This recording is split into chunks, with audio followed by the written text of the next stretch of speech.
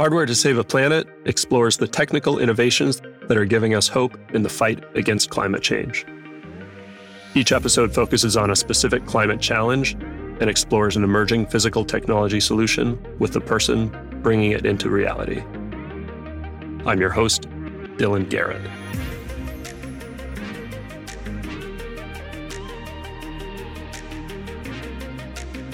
Hello and welcome to Hardware to Save a Planet. I'm very excited to be talking with Dr. Josh Silverman today, founder and CEO of Windfall Bio. We're going to be talking about tackling methane. Methane doesn't get nearly as much attention in the climate tech world as carbon dioxide, but it's actually responsible for about 30% of global warming, and it's 80 times more potent than CO2 at trapping heat. Agriculture is the biggest human-caused source of methane, and Josh and his team have found a way to support farmers while reducing their emissions. They do this with methane-eating bacteria and also, of course, some hardware that I'm excited to learn more about.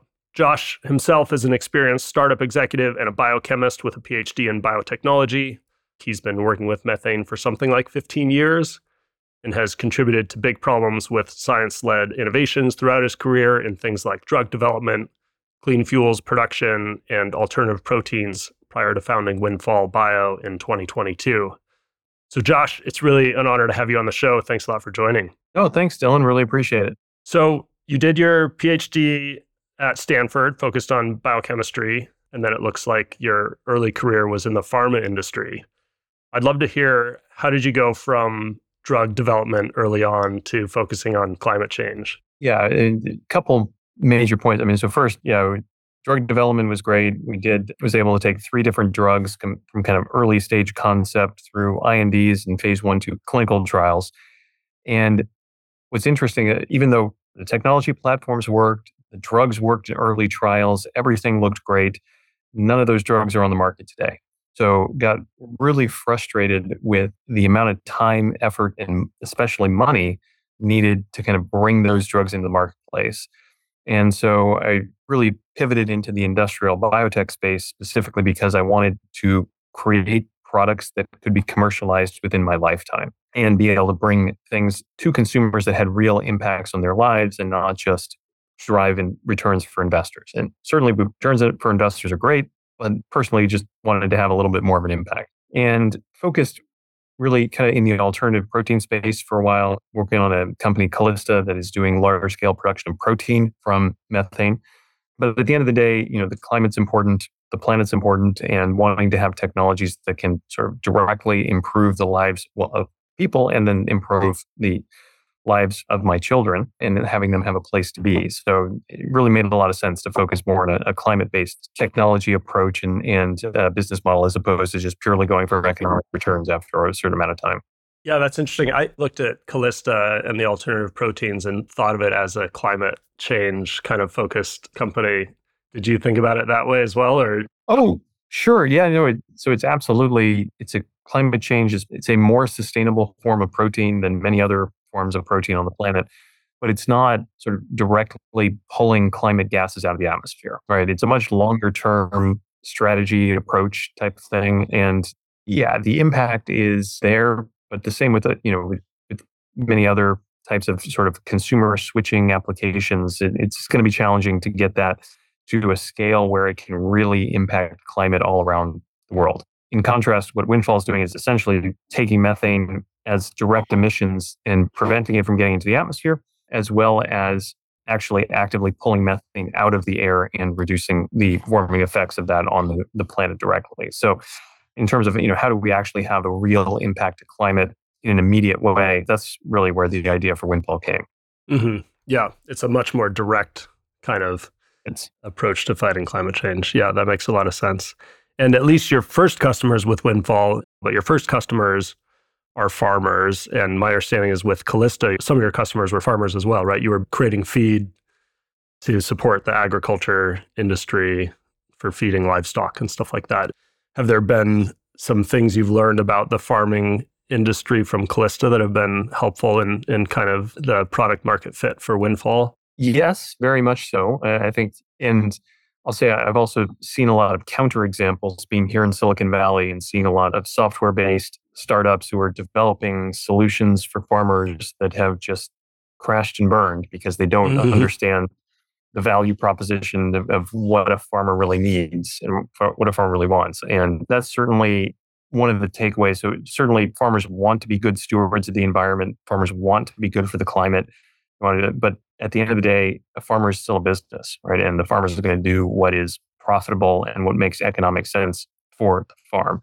So you need to have a solution that makes sense from an economic perspective first, and then is also good for the climate on the back end. And as long as that business proposition makes sense, absolutely farmers are excited to adopt it. They're excited to do things that improve their efficiency, improve the bottom line, as long as that aligns. And if that aligns with the climate, great. But asking farmers to lose money or to pay extra just to become more sustainable, just to become better for the environment, that's basically a non-starter. And that's a non-starter for pretty much every business, but farmers even more so. When you think about, a farmer has one, maybe two opportunities to make money every year, right? They've got one, maybe two harvests, depending on what crop they're growing. And if something goes wrong with that, they're not making money until next year. Yeah, if that's your model, you are going to be very risk averse. You're going to be very careful about what are the types of things you're doing, and the amount that you can invest in fancy new technologies is not going to be very much. So making sure we're aligning the incentives there and playing into what farmers need and giving things that actually help them operate on the farm with the added benefit of being good for climate as a secondary consideration. I think that's probably the biggest key learning, if there is one. Right. It can't be a green premium. Right. Yeah. Yeah. And we've been working in this industry and renewables for 15, 20 years. And this idea of the green premium, right? It's been around for a while. And as far as I can tell, it hardly ever gets realized, if ever gets realized. And, at the end of the day, the product has to make sense, has to create economic value in its own if you want it to become successful. And just asking consumers to pay twice as much for something because it's now sustainable, that's proven pretty clearly that it doesn't work. I mean, if you go and you talk to anybody on the street, 80%, 90% of people will tell you, they want more sustainable products. And if this product could be carbon neutral, they would buy the carbon neutral version or the carbon negative version. Everybody wants these products. Everybody wants the supply chain to become more carbon negative. But then you start drilling down, okay, well, how much are you actually willing to spend on that? Are you, with your current purchases today, are you buying the more carbon negative product? And the number goes from 80% who care about sustainability to less than 5% who are actually willing to pay for sustainability. I mean, it's a huge gap. So I think that's really the fundamental learning here is we need to create processes that are economic first, and good for climate has to come second, right? So absolutely, we need things that are good for climate, but that can't be the driver. That isn't the thing that's actually going to drive market adoption. Yeah. And I think it sounds like you've been able to do that with Windfall, make something that benefits the farming business as well as the climate. And I'm excited to hear more about the business model. I first want to actually talk about methane a little bit. And maybe first with just thinking about your background, it looks to me like you've been working with methane back to, I forget what the name of the company was, but 15 years ago, you were making sustainable fuels using methane. And then I think Callista was also using methane to do this feed development. Can you talk a little bit about kind of what is that focus on methane in your career and how does that lead to today? I'm a biochemist by training, so I've always been really interested in biological platforms as ways to kind of replace more synthetic chemistry, industrial chemical, petrochemical type approaches. And because biology is really powerful in making all sorts of really cool, interesting molecules, it just normally doesn't do it at the kind of scales that a petrochemical type process would do. And so in the 2010-ish timeframe, we saw a lot of push towards biofuels, replacement chemicals, things like that. And it was all based on sugar transformation, right? So you feed yeast sugar and they make fatty acids and you can turn those fatty acids into fuels. And the problem when I was looking at this, you see sugar, it's expensive, and then you're turning that into fuel, which is cheap. And economics 101 tells you that's a bad idea, right?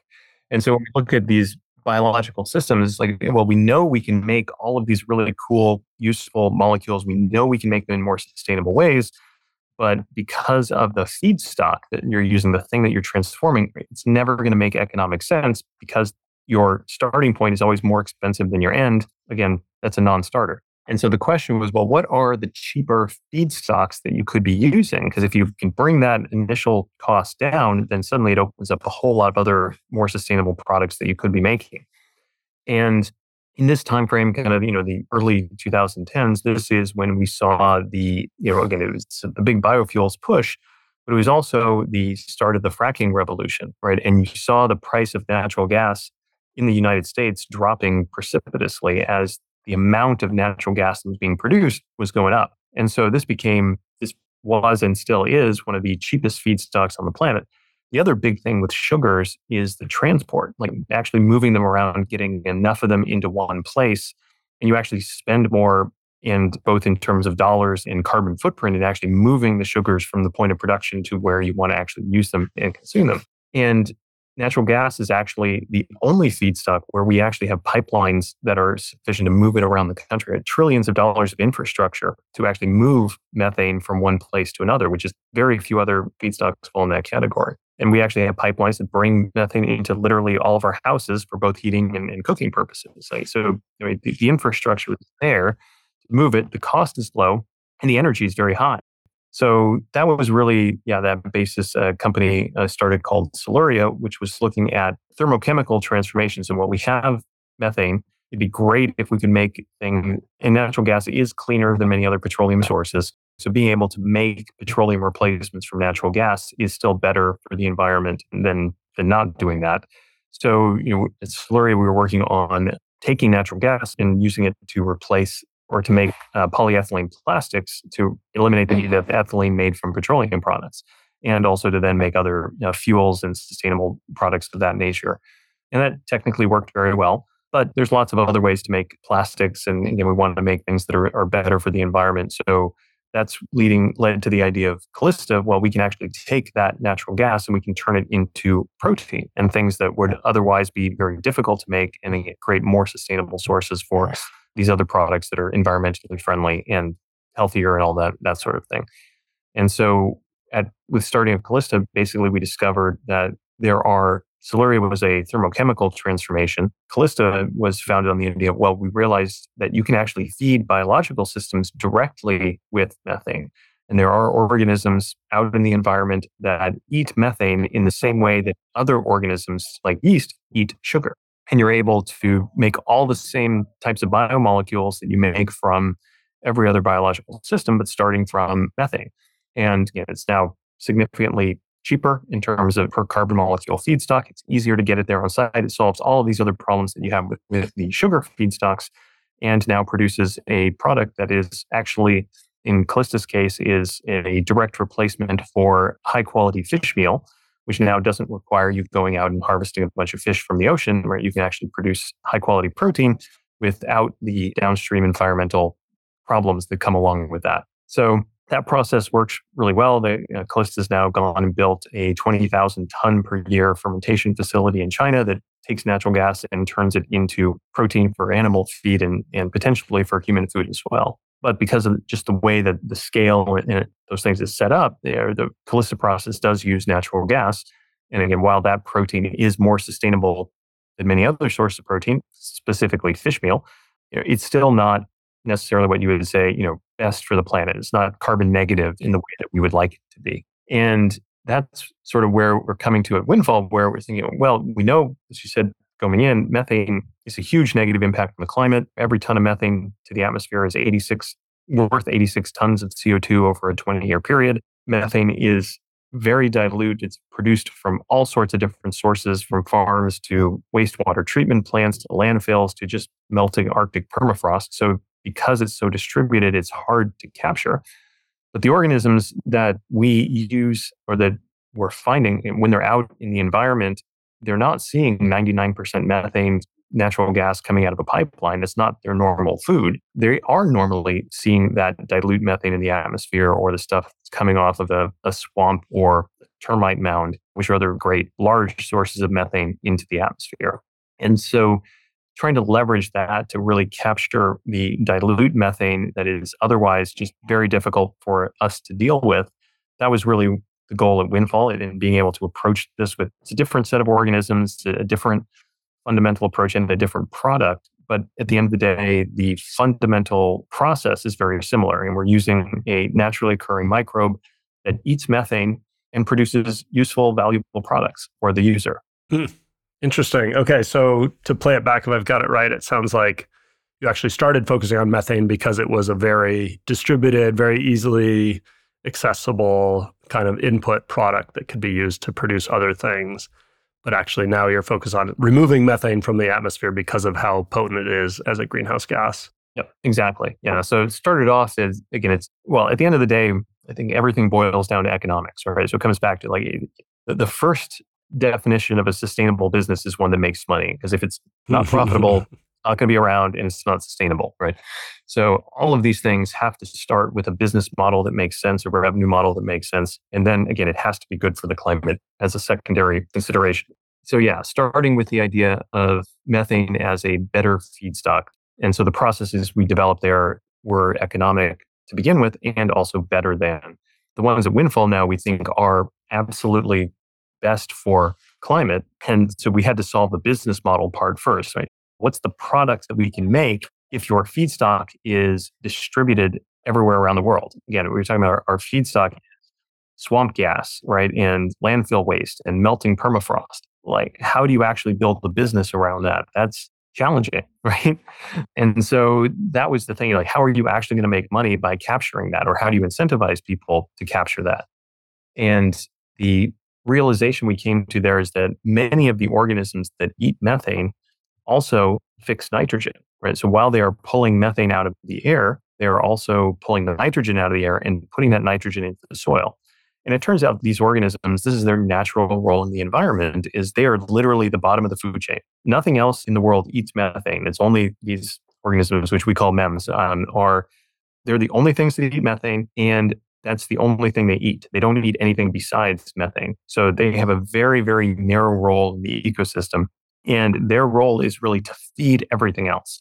So they're eating that methane, they're putting that carbon into the environment. And because, again, they can't eat anything else, they have to provide all of the normal biomolecules that they need to survive, which involves fixing nitrogen. So they're using the energy from that methane, they're fixing that nitrogen, and they're putting all of that into the soil that basically feeds. So they survive, but they also feed everything else. And one thing that basically every farmer in the world needs is fertilizer, and fertilizer is primarily nitrogen. And so realizing that we were actually making, as we're consuming this methane, we're producing a product that has use for every small farmer and large farmer in the world, and being able to have that made on site where it can be used, because most of these distributed methane locations are rural, they tend to be near farmland. That seemed to be putting two and two together of linking the consumption of the methane to the production of a useful product in fertilizer. Making that link was the light bulb moment for Windfall. That's the business model. Mm-hmm. That's the solution to how do you make this a viable business model. Got it. Right. Can you say more about how does that work in practice? What do you actually provide to the farmers and what are they paying you for? Yeah, so the core business model is very similar to a seed company. So we sell the live organism, the MEMS, in a dried powdered form that the farmer, the business owner, and whether it's the landfill operator or it's a farmer, it's an oil and gas operator, or it's just somebody who wants to put it out in their backyard. In theory, that's all they need. It's they can take that powder, they can put it into the soil, give it access to methane. And again, it's a living organism. It needs its food. If it sees food, it will eat it, it will grow, and it'll be happy. It'll pull methane out of the air, put nitrogen into the ground. And so in theory, that's really all our customers need is just the live organism, in the same way that a seed company, like in theory, all you need is the seed, the kernel of corn. You can plant it. It's going to grow and it's going to produce another corn plant. Now, in practice, there's other things that come along with it to make sure that the seed can be as successful as deficient did, right? And so we think about a lot of different technologies and hardware that we provide that help to supply the environments to make the seeds as happy and healthy and efficient as you can. And a lot of it is in terms of gas handling as well, because we have dilute methane. How do we make sure we get as much methane as possible to the MEMS to make sure that they have food to eat? And as if the wind is blowing and the methane blows away before the cells can actually get a hold of it, you're not going to produce as much fertilizer as you would certainly like to provide. So there is hooking, depending on the source of the methane, and whether it's coming from a cow barn where you have just a fan and low pressure airflow and fairly low concentrations of methane coming out of the barn versus something like an anaerobic digester where you have still low pressure, but also very dirty gas. So higher concentrations of methane, but lots of other stuff like sulfur and other volatile organics that the cells love. It's actually more food for them.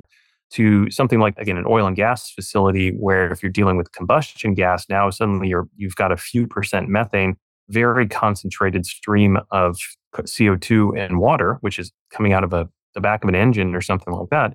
And you have it at several hundred degrees Celsius, which is not something that's great for biological systems. You can cook them the same way that you can cook any other living organism.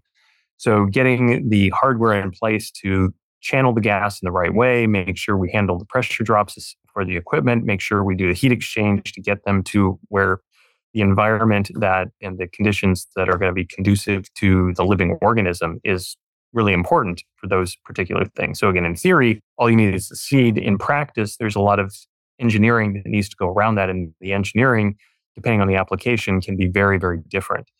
The other piece that we see a lot is the monitoring and tracking. So, I mean, the benefit that we have in terms of a climate perspective is what we're doing is very measurable. So we can have the MEMS that are living in basically, a soil reactor or contained reactor, and we can have a gas stream of methane coming in. We can measure the concentration of methane and monitor the methane in the input stream. We can monitor the methane in the output stream. And we can know exactly what the footprint and the climate benefit of the scrubbing is. And the really nice part about this is because this, every ton of methane that we capture or destroy, I mean, even if all we did was take that methane and turn it into CO2 and we didn't capture any of that carbon in the reactor, which of course we are, but even if all we did was just emit it at CO2, you can recognize all of that benefit right away. So every ton of methane that goes out is 86 tons of CO2. So by transforming and capturing that methane, right, you're immediately destroying over 80 tons of CO2 in that transformation. And there is no sequestration. There's no long-term risk because we can measure instantaneously the amount of methane that's being captured. And thermodynamics tells you once you turn methane into something else, it's not going back. That's not a reversible reaction. You're never in the environment that whatever you emit is never turning back into methane in any kind of scenario that makes sense.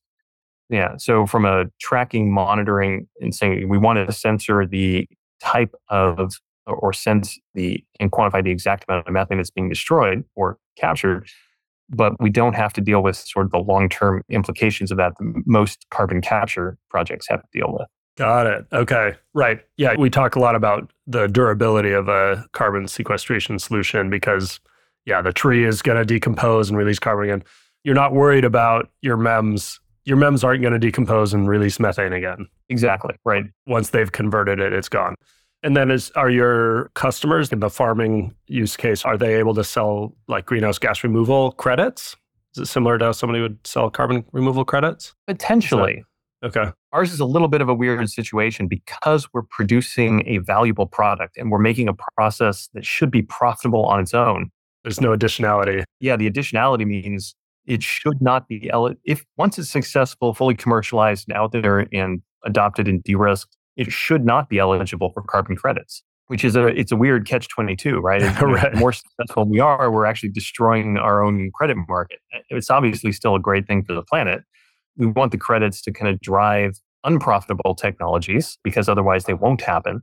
But yeah, our goal is to create a process that doesn't need credits. Now, in the short term, if somebody is running this thing, again, it's still risky, it's still in the development stage, we think, credit should be available. And there might be cases where, so when we think about our customers are twofold. So one is there's people who have the methane, and then there's the people who are going to consume the fertilizer. And if you're a farmer or a dairy farmer or something like that, that can be the same person, right? You're capturing your own methane, you're producing fertilizer that you're going to use yourself. Great circular economy, improved efficiency, win-win for everybody. But there's other people who have a lot of methane who don't necessarily use fertilizer. So you think oil and gas or landfills, right? They're not doing a lot of farming per se. So in theory, they can be producing fertilizer and selling it to someone else. But if you're up in the Arctic or something like that and you have a lot of methane, it may not be worth it to transport the fertilizer somewhere else. So those applications might be more amenable to like a carbon credit scheme where you're just doing it for the general health of the soils, but you're not able to sort of recognize an economic value for it. And that would be a good situation for a credit market. Okay, that makes sense. I don't know what kind of like numbers of tons you can capture, but 80 times whatever, $600 a ton that CO2 removal credits are going for right now with full permanence or with like high durability. Yep, exactly. That starts to add up pretty quick. Yep. Okay. So maybe you've kind of already answered this question, but I was going to ask, I've read that something like 2% of climate funding is going towards methane mitigation. But so I was going to ask, what has it been like to fundraise with a methane focused company? But yeah, maybe the answer is that it's really just it's not necessarily about methane removal. You don't have to look at it that way. It's about making a good product for farmers. Yeah. Well, and I'd say candidly, we've been trying to get the Windfall approach and get the company formed and founded and funded for close to 8 years now.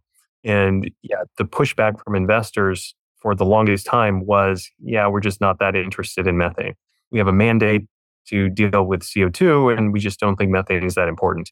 And that's been very frustrating. But that was historically very frustrating. And you see again, yes, we absolutely need to do something about CO2. I'm not arguing that at all. But it really has sucked all the oxygen out of the room, pun intended. And just everybody is focused on CO2 and everyone wants to do something and there hasn't been any room in the discourse for anything else. And I'll say it's not just methane. I mean, nitrous oxide is another huge climate gas associated with fertilizers that gets very, very little attention, very little talk because just all the effort is focused on CO2. And I still have conversations with funders today where they say, well, our mission is to remove carbon from the atmosphere, but we just don't do anything with methane. And even that just completely neglects that methane is carbon, right? And and somehow we've shorthanded it down to carbon dioxide is the only form of carbon that we care about. And therefore, that's the only thing we should be spending any time on. And you end up with this. Yeah, 98% of climate funding is now going to CO2-based solutions, even though methane's getting 2% of the funding, even though it's at least 30%, depends who you talk to. Sometimes some people will go up to as much as 50% of the actual warming in the atmosphere today is happening from methane. So again, I'm not arguing at all that we shouldn't fund CO2, but absolutely methane solutions deserve more attention. And if you look at the IPCC reports talking about climate change and things like that, every single year, the modeled impact of methane has gotten bigger and bigger and bigger and bigger. So the story has been building. I think people are starting to realize, and hopefully we're starting to move to an idea where methane-based strategies will start to become more accepted. And people will start looking at this as something that should sit side by side with other types of solutions. And I think like this is a big problem. There's lots of different ways to capture methane. We're all for more companies coming into the space. We need more and more shots on goal and different approaches and different ways of looking at it. Because again, methane is very diverse. It comes from lots of different places. So it's not going to be a one size fits all. So this is my soapbox, right? I'm here to tell anyone who's thinking of investing in the space, like absolutely, there's room for many methane solutions to be successful here. And they should be looking at other methane companies as well and really trying to bring more strategies to the table. Yeah. Yeah, it sounds like a really under-tapped opportunity. Yep. So I want to hear a little more about the hardware. So maybe we just focus on the kind of cattle farming use case, if that's a useful way to do it. But so it sounds like if I have a building full of cows, there's sort of a higher concentration of methane in that space. And so didn't you install some custom piece of equipment that goes and takes airflow from that and concentrates it on the MEMS, or how does that work? Yeah, we can. So it depends a lot. We try to do as much as we can to fit into the existing hardware on site. And mostly that's the ventilation system. So we think about a barn, cattle barn or dairy barns will have fans and existing because they need to keep the cows cool. They don't want the methane and things like that to build up. So they're already moving the air, which is the single largest expense in any of these types of climate approaches, any type of CO2 direct capture or whatever. Moving the air and running the fans is the single largest expense that any of these things have. And so to the extent we can use the existing ventilation systems, that's a big win already. The biggest issues we have for hardware design is pressure drop then, because these fans are designed to move air, but they're not designed to pressurize or compress or move it. So anything you put on the back end that you're trying to force the air through, that can put a lot of strain on the fans and cause them to burn out if you're not careful with those sort of pressure drop approaches.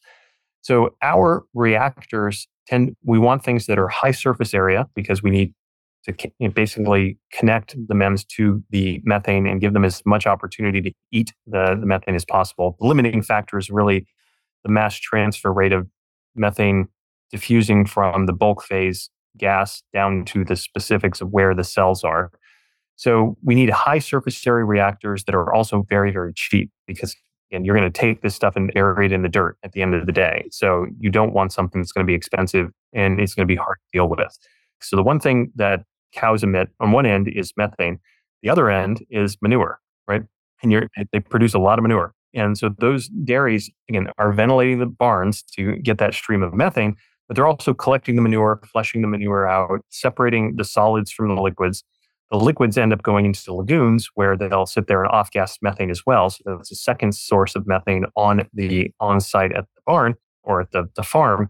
But the solids are then collected and piled up as compost and then used eventually as fertilizer to grow alfalfa or other feeds for the cattle, right? So the farms are already fairly circular and good at collecting waste. Just the one thing they're not collecting is the methane that is leaving. So what we're trying to do in those cases is actually close the loop there and connect those dots. And so we can actually use the compost as a high surface area reactor system. And it's a perfect home for the MEMS, which normally like to live in the dirt. And compost is basically just kind of upcycled dirt, right? So the systems that we put in place in those cases are based on what's known as aerated static pile, I'll say quote unquote technology. But the idea here is to be as cheap and non-invasive as possible. So in this case, it's essentially PVC pipe with holes drilled in it, as we can say is the simple version. Uh-huh. And what happens then is we have the farmers then pile their compost on top of these aerated static pile versions. And we essentially blow the air from underneath. So it trickles out through the compost pile. You get very high exposure. And we put the MEMS into the compost before they're put on there. And then you get very high exposure, good residence time. The MEMS see all of that methane. They're also getting a lot of oxygen, which they need oxygen to survive. And compost piles also need a lot of oxygen. So it's a win-win. And basically, the farmers can also save money by no longer having to turn the compost every couple of days because now you're aerating the compost directly. So again, the biggest challenge here is connecting the fans from the barn or from a covered manure lagoon, making sure we handle the pressure drop because you're piping it underneath a bunch of compost. And then we just let it sit there for a month-ish, right? And the MEMS they get that methane, they eat it, they put all that carbon and nitrogen directly into the compost pile. And then when it's done, its composting process, the farmer just picks that up, takes it and spreads it on the field like they were going to anyway. But then they buy less synthetic fertilizer and ammonia because now they can measure exactly how much nitrogen is in the compost post incubation with the methane. And now they just add less ammonia because they only need a certain amount of tonnage of fertilizer per acre, per hectare, however they're doing it. So that type of aeration system, it's really about, again, connecting the existing infrastructure to make sure we get as much exposure of the MEMS to the methane as possible.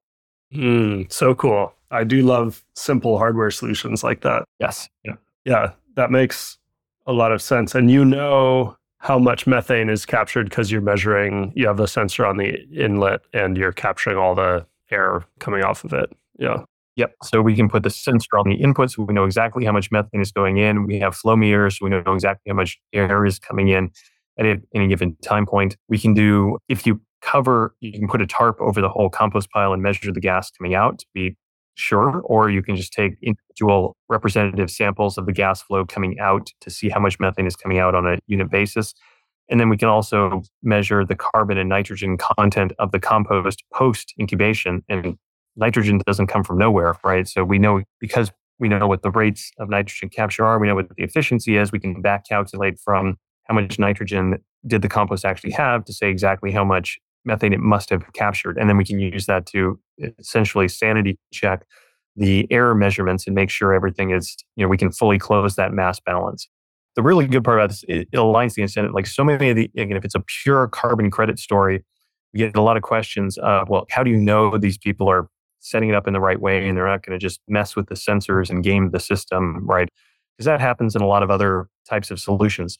Here, the value for the farmer, they're getting paid on the fertilizer value. So if they don't hook it up in the right way, if they don't provide the methane, they don't get any nitrogen. They're not getting the value. Yeah. Right. They're not going to get the value for it. So there's an inherent incentive for the farmer to be as efficient as possible, to enclose the barn as much as possible, to keep the cows indoors as much as possible, all of that so that the methane actually gets to the pile and they capture the nitrogen.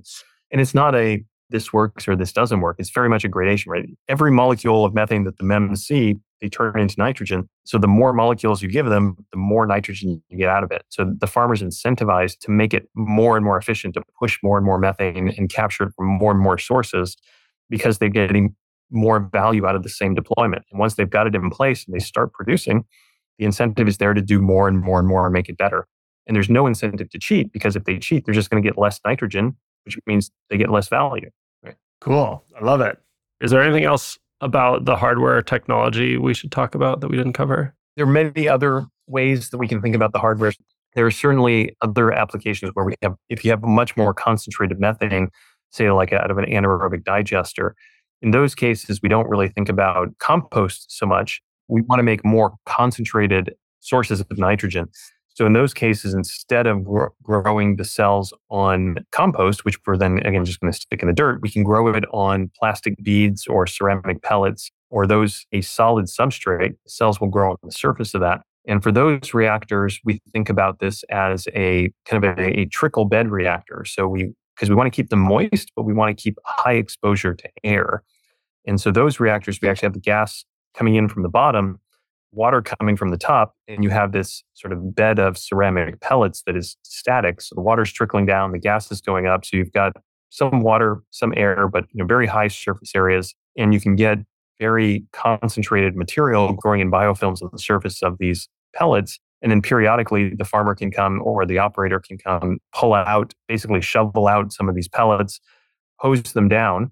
You get the nitrogen as a slurry, which can be then dried or could be sprayed on the field, and the pellets can go back in the reactor and reset. So that type of solution works well for the more contained sources, or something that requires a more static operation, like you're talking about oil and gas, where we need temperature control and temperature change. So that's a slightly different format.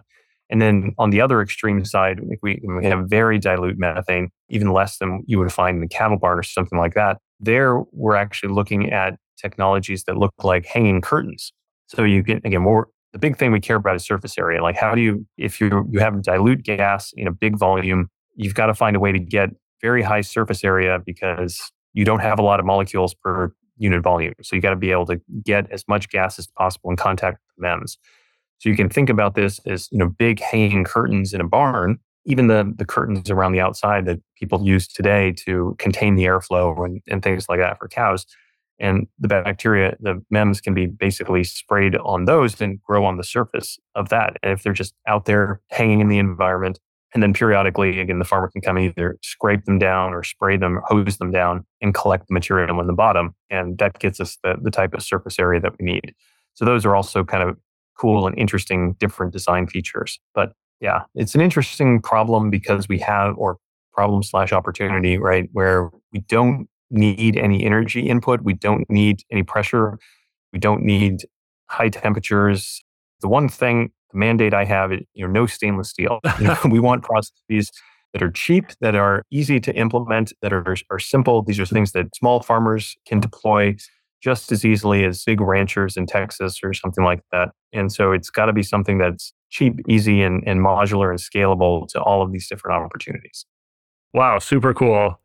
I love how simple it can be. And just thinking about it relative to some of these CO2, like a direct air capture system. And to your point, how much energy goes into blowing the air and then desorbing the CO2 from the reactors. And then you still have this gas that you have to figure out what to do with. Exactly. There's so much about your system that is really attractive from its kind of simplicity and durability. Yeah, the big case for me is scalability. If you want something that's going to address climate change, it has to be able to scale to trillions of cubic meters, right? And so basically, if your cost is anything non-zero, right? And then you multiply by a trillion, you get to numbers that are crazy really quickly. It's just a non-starter. So this is where, just from a fundamental standpoint, why I think biology is the right solution. And even when we think about carbon dioxide capture, biology is still the gold standard for CO2 capture. Right? When you think the single largest source of voluntary carbon credits or even compliance carbon credits today is still planting trees. And the reason is because you think, what's the capex of a tree? What's the opex of a tree?